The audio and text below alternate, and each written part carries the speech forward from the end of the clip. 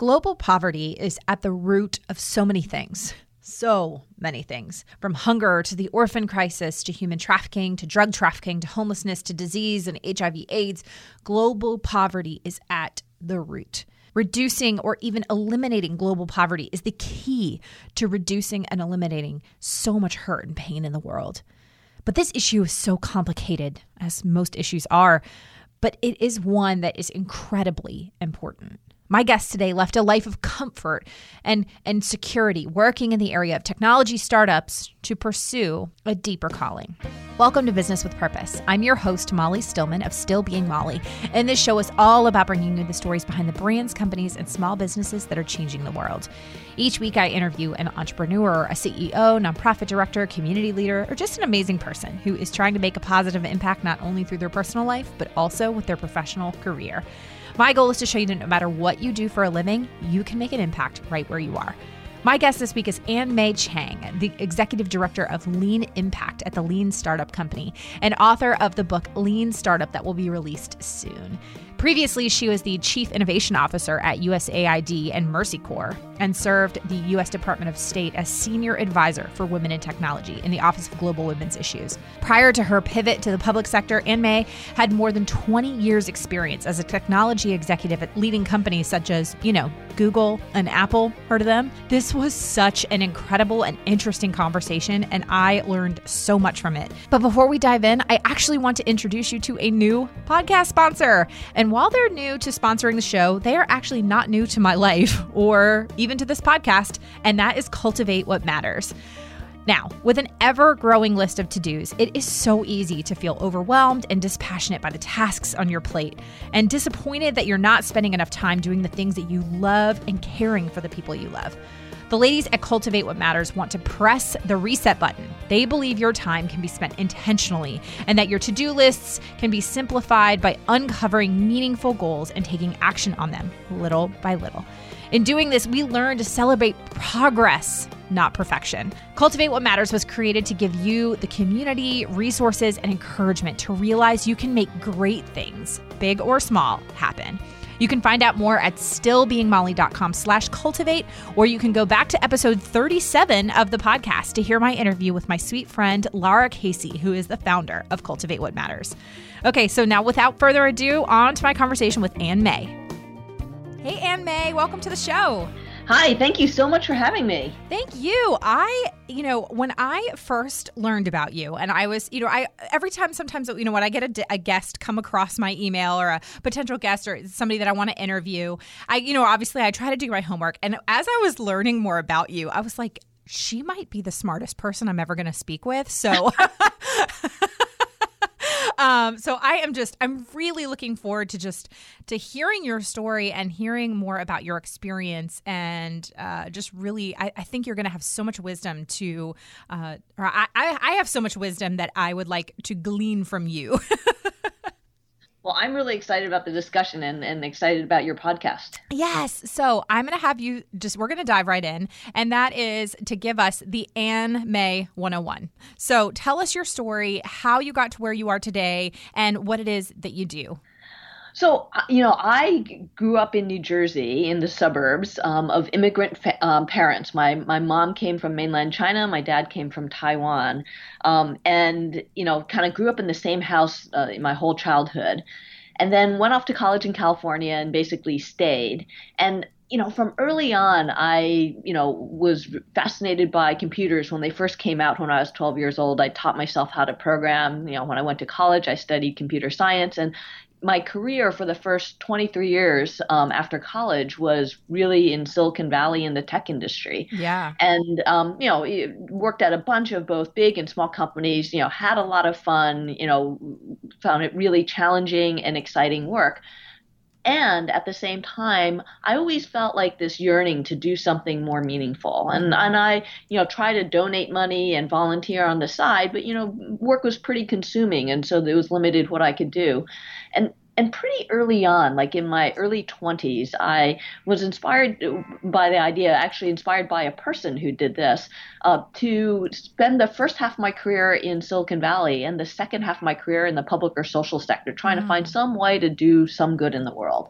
And so, in my early 40s, I decided to make that shift. And I was at Google at the time. I'd been at Google for 8 years as a senior engineering director, had done things like led our mobile engineering team and, built our mobile products into like $1 billion business. Wow. But, like I said, I wanted to do something more meaningful and try to help people who didn't have the privileges that I had growing up. And so I decided to take a leave of absence from Google and ended up going to the State Department through this fellowship program. And I call it kind of my custom master's in public policy that rather than going back to school, I'm someone that learns much more from doing than by sitting in a classroom. Yeah. So I went to the State Department and learned from some of the best people and got to know, State Department has huge reach, both, geographically and across different types of organizations. And so I felt like I got a great big picture view of, things that were going on around the world. I decided that I wanted to focus on global poverty as kind of where I would try to make a difference, because it seemed like it was at the root of so many of the things I cared about. Yeah. So it started at the State Department. Then after sort of being at that 10,000-foot level and getting the big lay of the land, went to a nonprofit called Mercy Corps. That is a global development nonprofit and humanitarian aid organization. I was the chief innovation officer there. And then got this, opportunity for what I think of as my dream job at USAID, which is the U.S. government's foreign aid agency, to join to lead something called the Global Development Lab. That was a new bureau that had just been set up that was looking at how do we really bring science, technology, and innovation to transform the way that we do global development and dramatically accelerate our progress.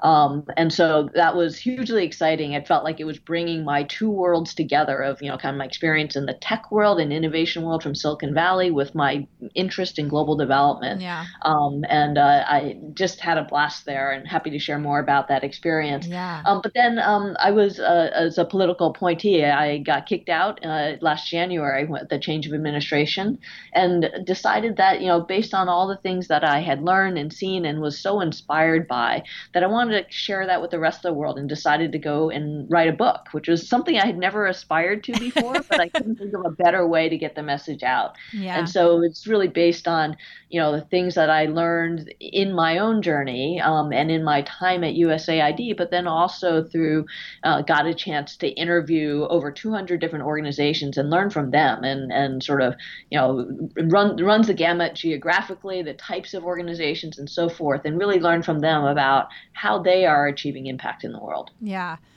Man, there is just I love talking with people like you who sort of have this almost unconventional path to what you're doing currently, because it's a very common thread along the way for a lot of social entrepreneurs, because so often there's this pull, the social entrepreneurs kind of follow the traditional path, maybe they go to college and they become a teacher or whatever, or they become a doctor or whatever it is. But there's always sort of that pull underneath to do something more, and to do something, like you said, to do something more meaningful. And so I love just sort of the passion that you have for technology, and then that pull that you had, and that passion for ending global poverty, and how can you mesh the two things? I want to go back a little bit, because one of the things that you said was that you wanted to focus on global poverty because it was at the root of so many things you care about. Now, this is something obviously I am also extremely invested in, and I talk a lot about, but I think not a lot of people necessarily understand what that means. So I want to dive a little deeper into that. So when you say that global poverty is at the root of so many things you care about, can you expand on that a little bit and what exactly you mean?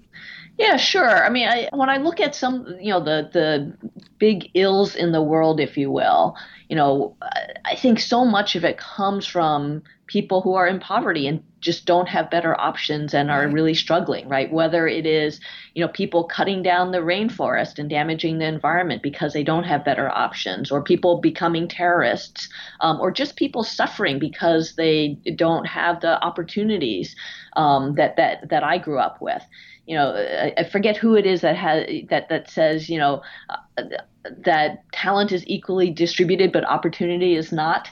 I really believe that that's the case. And I think that there's so much unnecessary suffering in the world. And the result of that is it causes a lot of ills in the world that propagate and affect everyone. Absolutely.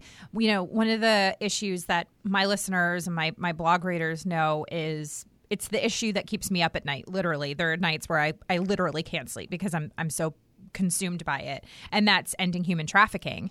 And human trafficking, when we really look at it, is so affected by global poverty, because a lot of times what happens is, especially in the developing world, it can look a little different when we talk about domestic human trafficking, but especially in the developing world, we talk a lot of times in other countries, like in Kenya and Uganda, you hear this term survival prostitution, when it's really human trafficking.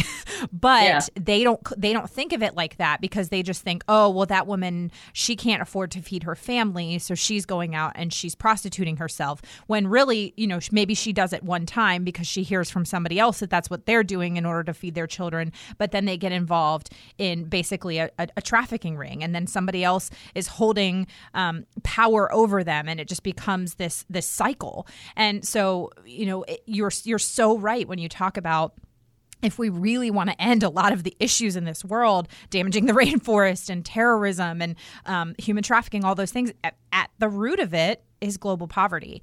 And I watched one of your, for the listeners, you did a TEDx talk last January of 2017. Is that correct? I think I did it in October the year before, but then it got released in January. Yes. So, one of the things that you had mentioned that was really interesting is the change in poverty over the years, and how poverty looks very different now than it did, in, say, the 70s and 80s, where, there was this visual of famine in Ethiopia. And, you kind of like, I remember as a kid in the 80s, seeing the commercials with the kids with the flies on them. And that's just like what everybody thought poverty was. And that's not actually what it looks like as much today. Can you talk a little bit about that, about just kind of the shift in global poverty and kind of how that looks different today? Yeah, absolutely. So the good news is that we've made dramatic progress again around global poverty in the last 20, 30 years. That around the world, we've cut the number of people in extreme poverty roughly in half. The bad news is that where global poverty remains is getting more and more entrenched, right? So if you look at the cutting global poverty in half as a headline, a huge part of that, I think like 3/4 of that was actually in China. Wow. And China was a very state-driven process, and we're just not likely to see that repeat itself in the next 20 or 30 years. And so where poverty remains today is much more in fragile states that don't have well-functioning governments.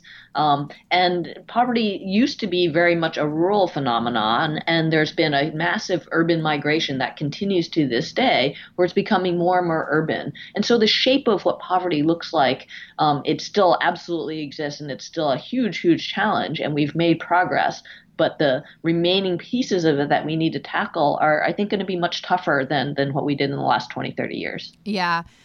I remember I love looking at different types of maps that have that show different demographics, like, like color coded maps that say like, oh, this type of people live here and these type of people live here. And these are the interests of the people that live here. I'm always just fascinated by those things.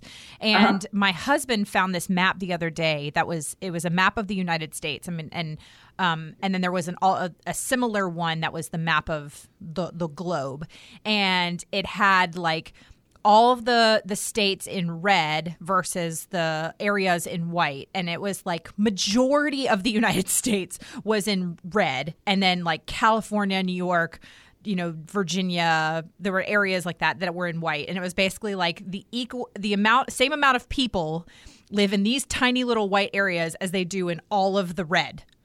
Yeah. So, and it was just like the way that the population has shifted away from rural areas to cities, and then it compared that with the world as well, and how, you know, you have India and China and North America that take up the majority of the population of the world, and then all these other areas spread out that are more rural that just don't have as many people, and just the way that poverty is also balanced out. So it's just interesting that you said that a lot of the poverty has shifted from rural to urban, which is just that kind of stuff is fascinating to me. Yeah, and that's both a challenge and an opportunity because, certainly there's a lot of urban challenges that we're facing in terms of, violence and so forth. Yeah. And when people come together in more concentrated areas, there's also more opportunity to provide education and healthcare. It's easier to provide services to people when they're more concentrated, and there's easier to offer opportunity to people. So there's definitely an upside and a downside there to the challenges we're going to face going forward. I know you are loving this conversation with Ann May, and I wanted to take a moment to thank our sponsor of the show, who is able to help make it possible, and that is Cultivate What Matters. This is something I talk about all the time, and that is pursuing our God-given gifts, dreams, and goals. You want to be the person you were made to be. You know that in your heart, but your time, your heart, and your energy have been sucked dry by guilt, distractions, and not knowing where to go next. Now, the Power Sheets. That's where to go next. Now, I have personally been a Power Sheets user for over 3 years, and they have completely transformed how I set goals and grow both personally and professionally. The 1-year intentional goal planner from Cultivate What Matters is ready to help you uncover intentional goals and live them out. Now, they are perfect for anyone. Love-at-home moms, students, CEOs, entrepreneurs. Any of you listening, you can use the Power Sheets. Anyone in a season of life who needs a grace-filled system that works. Thousands of women all over the world have made their goals happen with the Power Sheets. That is your day planner's best friend. So again, I have been using them for 3 years, and they have just transformed the way that I set and cultivate goals in my life. So if you are ready to live on purpose, if you finally want to be the woman that you were created to be, free of pressure and the need to be perfect, head on over to stillbeingmolly.com/cultivate now to order your Power Sheets and explore the entire 2019 collection. Now back to my conversation with Ann May. Another one of the things that you said in that TED Talk that I wanted to ask, I was like, I need to ask her about this because you mentioned about the use of mobile phones among those living in poverty. And I remember my first trip to Kenya in 2011. I will never forget this. I was in one of the most rural areas in Kenya. I mean, in the mountains, like in the base of the Aberdare Mountains. You have to take, hours of dirt roads to get to these places. There's, no running water. There's no electricity, anything like that. And we're in this village, and all of a sudden I'm seeing like women and men pulling out cell phones. And I just remember being like, wait, what? And then the next day, we met a Maasai tribe, and for those that are not familiar with the Maasai, they look very traditionally Kenyan, so to speak. They wear the beads, and they've got the beautiful, beautiful garments and the piercings and things like that. They're just beautiful, beautiful people. But they're cattle herders essentially, and so they travel all around, and they kind of move along with their cattle, and they drink cow's blood, and they're very, they're kind of what you think of like the most rural type people. And they had cell phones, and I just remember being so like very confused by this because it was not. It really shattered a lot of the images I had and what I'd expected. And I remember asking some of my friends there in Kenya, just saying, what is this like? And they said, well, just, it's very cheap to get a cell phone here. And so a lot of times people use them. And then about once a week, they'll go to the internet cafes in the bigger towns, and they charge them up, and then they go back out to do what they're doing. And I just remember it was so interesting to me that in a lot of these areas, people were choosing to pay for cell phones over, but they didn't necessarily have money to meet basic needs with like food and education. Yeah. And so that was just very interesting to me. And so when you mentioned that a lot of people living in global poverty have mobile phones and access to technology and things like that. Can you talk a little bit about that? Maybe if what you've learned as to why that is the case? Yeah, I mean, I think what's really interesting to me is looking at the trajectory of the adoption of mobile phones and, like you said, some of the poorest, most rural areas compared to some of the other like basic human services and that we think are necessary. And mobile phones have absolutely proliferated around the world, and it raises a question for me: why that, and not clean water, sanitation, electricity, and so forth? And I think that a big piece of there's two things I think are a little bit different here. So one is mobile phones are things that people really want. Yeah. They will prioritize them. Like you said, I feel like the Maslow's hierarchy of needs almost needs to be rewritten, where mobile phones is at the core, because people are making the choice to top up their mobile phone before they buy food or get water or anything like that, because it allows them to stay connected with loved ones. It allows them to look for job opportunities. It's a tool that gives them access to everything else. And so mobile phones found a way to really add value that people found important to their lives, is one side. And then the other side is that there's a business model behind it, that both the people who build the phones were able to make money by selling the phones. The telecom companies that provide airtime and minutes and so forth are able to make money off that. And so they're able to then invest in expanding their infrastructure and in getting these services out to more and more people. Yeah. And so I think it's instructive for us, because for a long time we've said, these problems are really tough because we're trying to reach people in far off rural areas who don't have very much money. So it's going to be slow and painstaking progress. And I think mobile phones have shown that it doesn't have to be. Yeah. And I think we should challenge ourselves to say, not like everything's going to look like the adoption of mobile phones, but what can we learn from that to inform what we're doing, so that we are providing goods and services that people really demand and see value in, and that there is some sort of engine for growth that's going to allow it to propagate to everyone who could really benefit. Yeah, that's a really good point, and honestly something I had never even considered or thought about. And I love that perspective of how do we create other essential services and almost market them like we did mobile phones, and how do you create a similar demand? And it sounds strange when you're thinking like, how do we create a similar demand for clean water and sanitation and electricity that will make people want those things as much as they want a mobile phone? It is a little strange when you really think about it, but I think that's a really interesting perspective, and I hadn't considered. So I appreciate you sharing that. Well, and this is one of the things that I think makes innovating for social good so much harder than innovating for business. Because if you're running a business, like you're selling mobile phones or you're selling whatever your good or service is, you have a great feedback loop where you're trying to sell to a customer and they're going to buy it or they're not going to buy it. And so if no one buys your product, really quickly that you're not hitting the mark and you're going to change your product in some way or try a different product. Now, when you're looking at social good and you're trying to provide something, like maybe you're trying to provide clean water or sanitation and toilets to people, and they're not the ones paying for it, you don't have that same feedback loop, right? That you may be giving people something that you think they should have, or some donor thinks they should have, but they may not actually value it. And because you don't have that feedback loop, you're just giving away stuff for free potentially. Yeah.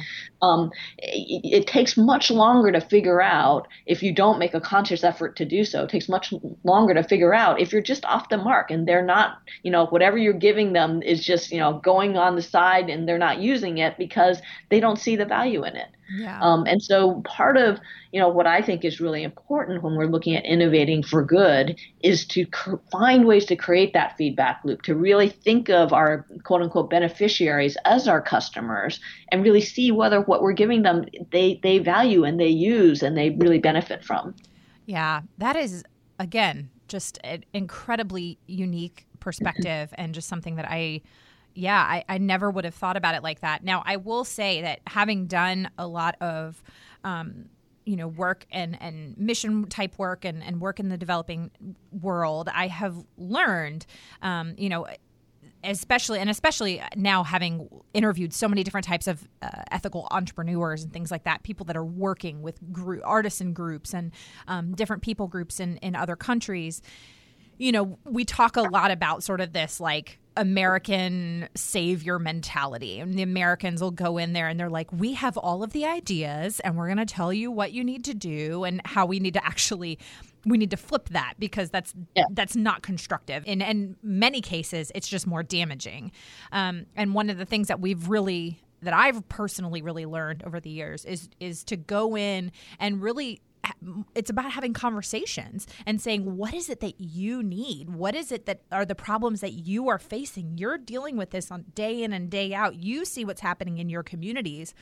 What resources can we support you? You know, what are you already doing, but maybe you just don't have all of the resources that you need. So how can we support you in that way? And that's much more effective rather than going in and saying like, hey, we're going to take this system or this product or this whatever that works in America, and we're just going to take it to rural Sierra Leone and assume that it's going to work there too, when that's not the case.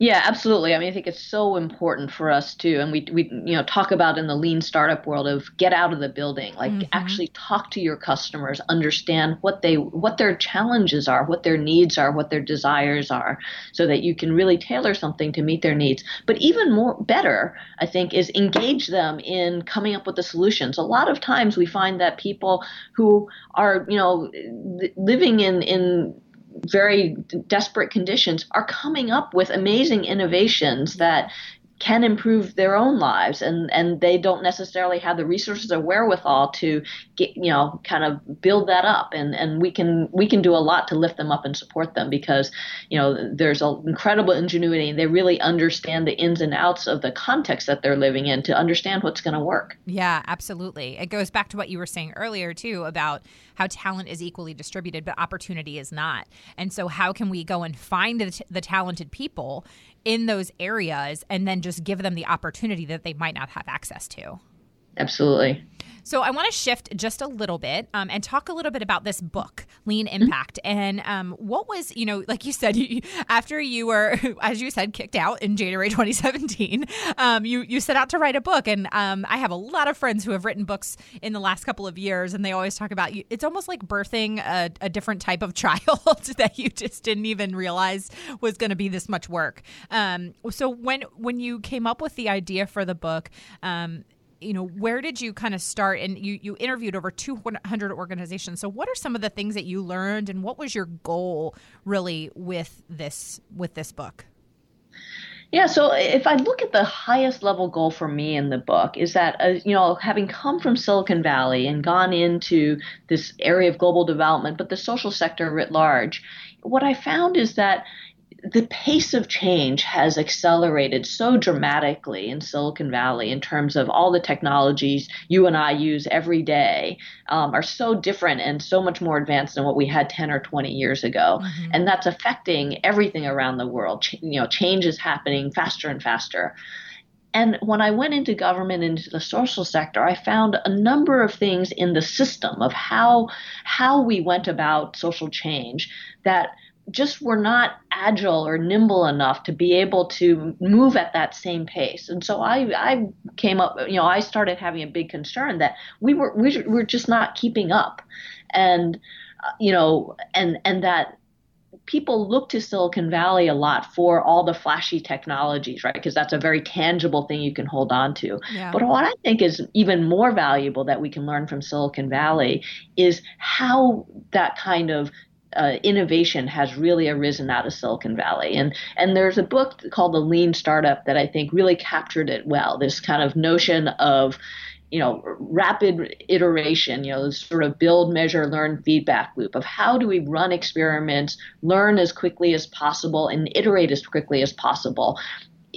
That innovation is not about the big idea so much as it is about how quickly can you iterate and improve on that idea to really bring it to practical application in the world. And that's really what innovation is about. And there's a lot of things in the way the social sector works that make it very difficult to do this. And so, I really set it out as my mission for the second half of my life to look at what I could do to contribute to helping shift the mindset of the whole ecosystem of players that makes the social sector work. Everything from nonprofits to social enterprises to triple bottom line companies to foundations and government agencies and impact investors who are all seeking the same thing, which is to do good in the world, but not always working in concert to create the right incentives and the right investments that will help us get there. Yeah.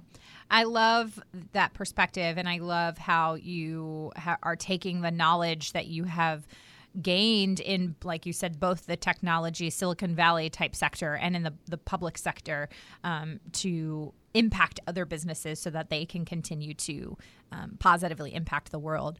So what is on the horizon for you now that you've birthed this baby book, and what are you hoping to do now? What's sort of the next step?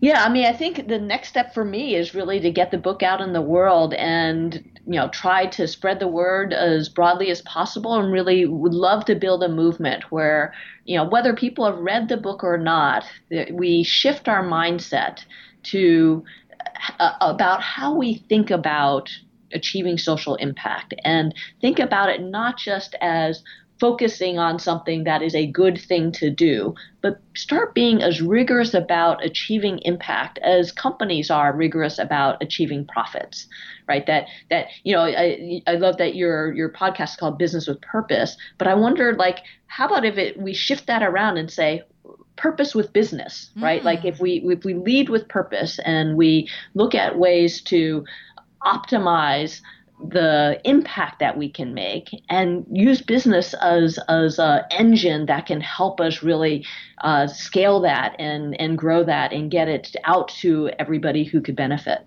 Yeah, absolutely. Well, the book releases on October 30th, I believe. Is that correct? Yes. And so you can pre-order it now on Amazon and other book purchasing places, I'm assuming. Yes, absolutely. Yeah. So I will make sure for the listeners, I will have all of that information in the show notes on how you can pre-order Ann May's book.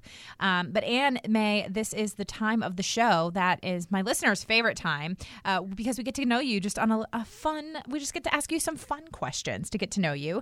And also my listeners know that this is the portion of the show where my executive producer husband inserts a sound effect of his choosing to transition us, and every week it's something different, so it's always it's always a surprise. So Ann May, are you ready? Yeah. The Maasai are living through harsh times, which intriguingly makes the mobile phone all the more valuable. Mobile phones are very important. When we move our animals, we can communicate to a person. Move to a certain place because there is water and grass, I move there. When I go to town, I can also communicate with my ladies, my wife. How many wives do you have? 3. 3 wives? Yeah. Lucky man. So this is a question I've always wanted to ask, and I've never asked anyone before, so I thought this would be a fun one. What makes you say, what was I thinking when you look back on a portion of your life? That's a tough one. What was I thinking? I think you might have stumped me there. It's always one of those questions that I've wanted to ask because I think we all learn some of the best lessons from our mistakes or the times in our life where we were kind of like, why was I doing that at that time? At least that has been for one me. Example. Before I joined Google, I was at a startup company, and I was a VP of engineering there, and we were building a product that was supposed to transform the way that we communicate and socialize online. Mm-hmm. And we spent, a few years building this beautiful product, and then launched it into the world. And it was a very ambitious thing, I think, ahead of its time. And when we launched it into the world, we ended up having some passionate users, but we also got a lot of things wrong. But because we had spent so much time trying to build this perfect, beautiful product, we quickly ran out of runway. We just didn't have enough time to improve it and refine it and make it really work for everyone. And I think it became a really formative experience for me of, this whole idea of iterating, experimenting, getting things out in the world more quickly because, we spent, millions of dollars building this product that, maybe could have been really successful, but ended up not being because we just ran out of runway to get there. Yeah. Yeah. That's really interesting. I love that. Next question is, if you had a time machine, what time period would you visit and why? Oh, wow. That's a great one. I think I'm really curious about the future. I would love to go into the future, not like too distant in the future, but just it would be fascinating to see how all the things I'm seeing around me today play out in just like, 20, 30 years or something like that. Yeah. Because, we all have our guesses about how some of these different trends are going to evolve. And I'm sure it's going to look nothing like we think. Yeah, absolutely. I always think about that too, because, I'm of the generation. I'm not a millennial, but I'm not, I guess they call it zennial. It's like the right before millennials, because I remember the time before we had internet and before we had computers and before we had cell phones. And then I also remember the time when all of those things came about. And so I think about in my own life when I remember, standing at the TV, like manually turning the channel on the and with the rabbit ears trying to get the signal. And you're putting the tinfoil on the rabbit ears to try and get the signal. Yeah. And so you're manually changing the channel and all of that and, beta tapes and 8 tracks and all of that. So I remember that. But then I also, I remember my first iPod and I remember what that was like to be able to have 80 songs on this little device I could hold in my hand. And now, as the new iPhones are being released, and it's insane to me to think that how far we've come technology-wise in just my lifetime. And so I love to think about, okay, well, what are the next 35 years going to look like? It's fascinating. Yeah, absolutely. All right. So the next question is, what is your strangest pet peeve? What is my strangest pet peeve? I don't know if this is a strange one, but it bugs me when people are late. Because I feel like when you show up late, you're saying that my time is more important than your time. So I always, like to be prompt. I get anxious of showing up late because I feel like it's disrespectful to someone else. And, when I was at Google, I had a boss who was always on time. It was so unusual for executives, right? Because executives are notorious for running late. Yeah. And so we started every meeting on time and, it just made me so happy. I love that. I think that's a really good one. And then my last question, this is my favorite question to ask, is for what today are you most grateful for? As I get older, I become more and more grateful for my health. I take it less and less for granted and just am grateful that I have my health and am able to pursue the things that I'm interested in the world. I love that. That is an awesome one to be grateful for. Absolutely. Well, Ann-May, this has been fantastic. Thank you so much for your time and for just sharing your wisdom and for taking time out of your busy day to speak with me. Well, it's really been a pleasure and a lot of fun, too. Thank you so much for having me. I loved this chat with Ann-May, and our conversation was encouraging, challenging, inspiring, and convicting in so many ways. I honestly learned so much from her. She is a genius, basically. But really, I learned so much from her, and I really had so many takeaways that I know I'm going to implement in my own life and in my business. I hope you enjoyed our chat as much as I did. And another huge thank you to this week's podcast sponsor, Cultivate What Matters. Visit stillbeingmolly.com/cultivate to take the first step of getting your life back and cultivating what matters in 2019. Thank you so much for listening to this week's episode. If you're a first-time listener of the show, welcome. Be sure to visit the archives for past shows featuring amazing entrepreneurs and business owners who are literally changing the world with their businesses. And if you are a regular listener of the show, thank you so much for tuning in week and week out, and thank you for your support. Be sure to head on over to iTunes, Spotify, Radio Public, Overcast, Stitcher, or wherever you listen to podcasts, and make sure you are subscribed to the show. Clicking that subscribe button helps to make sure you never miss a new episode of the podcast. And would you do me a favor? If you like this show, would you share it with a friend today? Sharing the show with a friend really, really helps us to get this show out there and get more ears on the show and more amazing stories of entrepreneurs and business owners being shared. So you can use the hashtag Business with Purpose podcast, tag me at Still Being Molly on Twitter, Instagram, or Facebook, or just let your friend know. Send a text and say, hey, you should check out this show because I really like it. I would really appreciate it. As always, this show is edited by my amazing husband and executive producer, John Stillman, and the music is by Mark Killian of Third Wheel Media. Thank you so much for listening, and go do something good with purpose on purpose.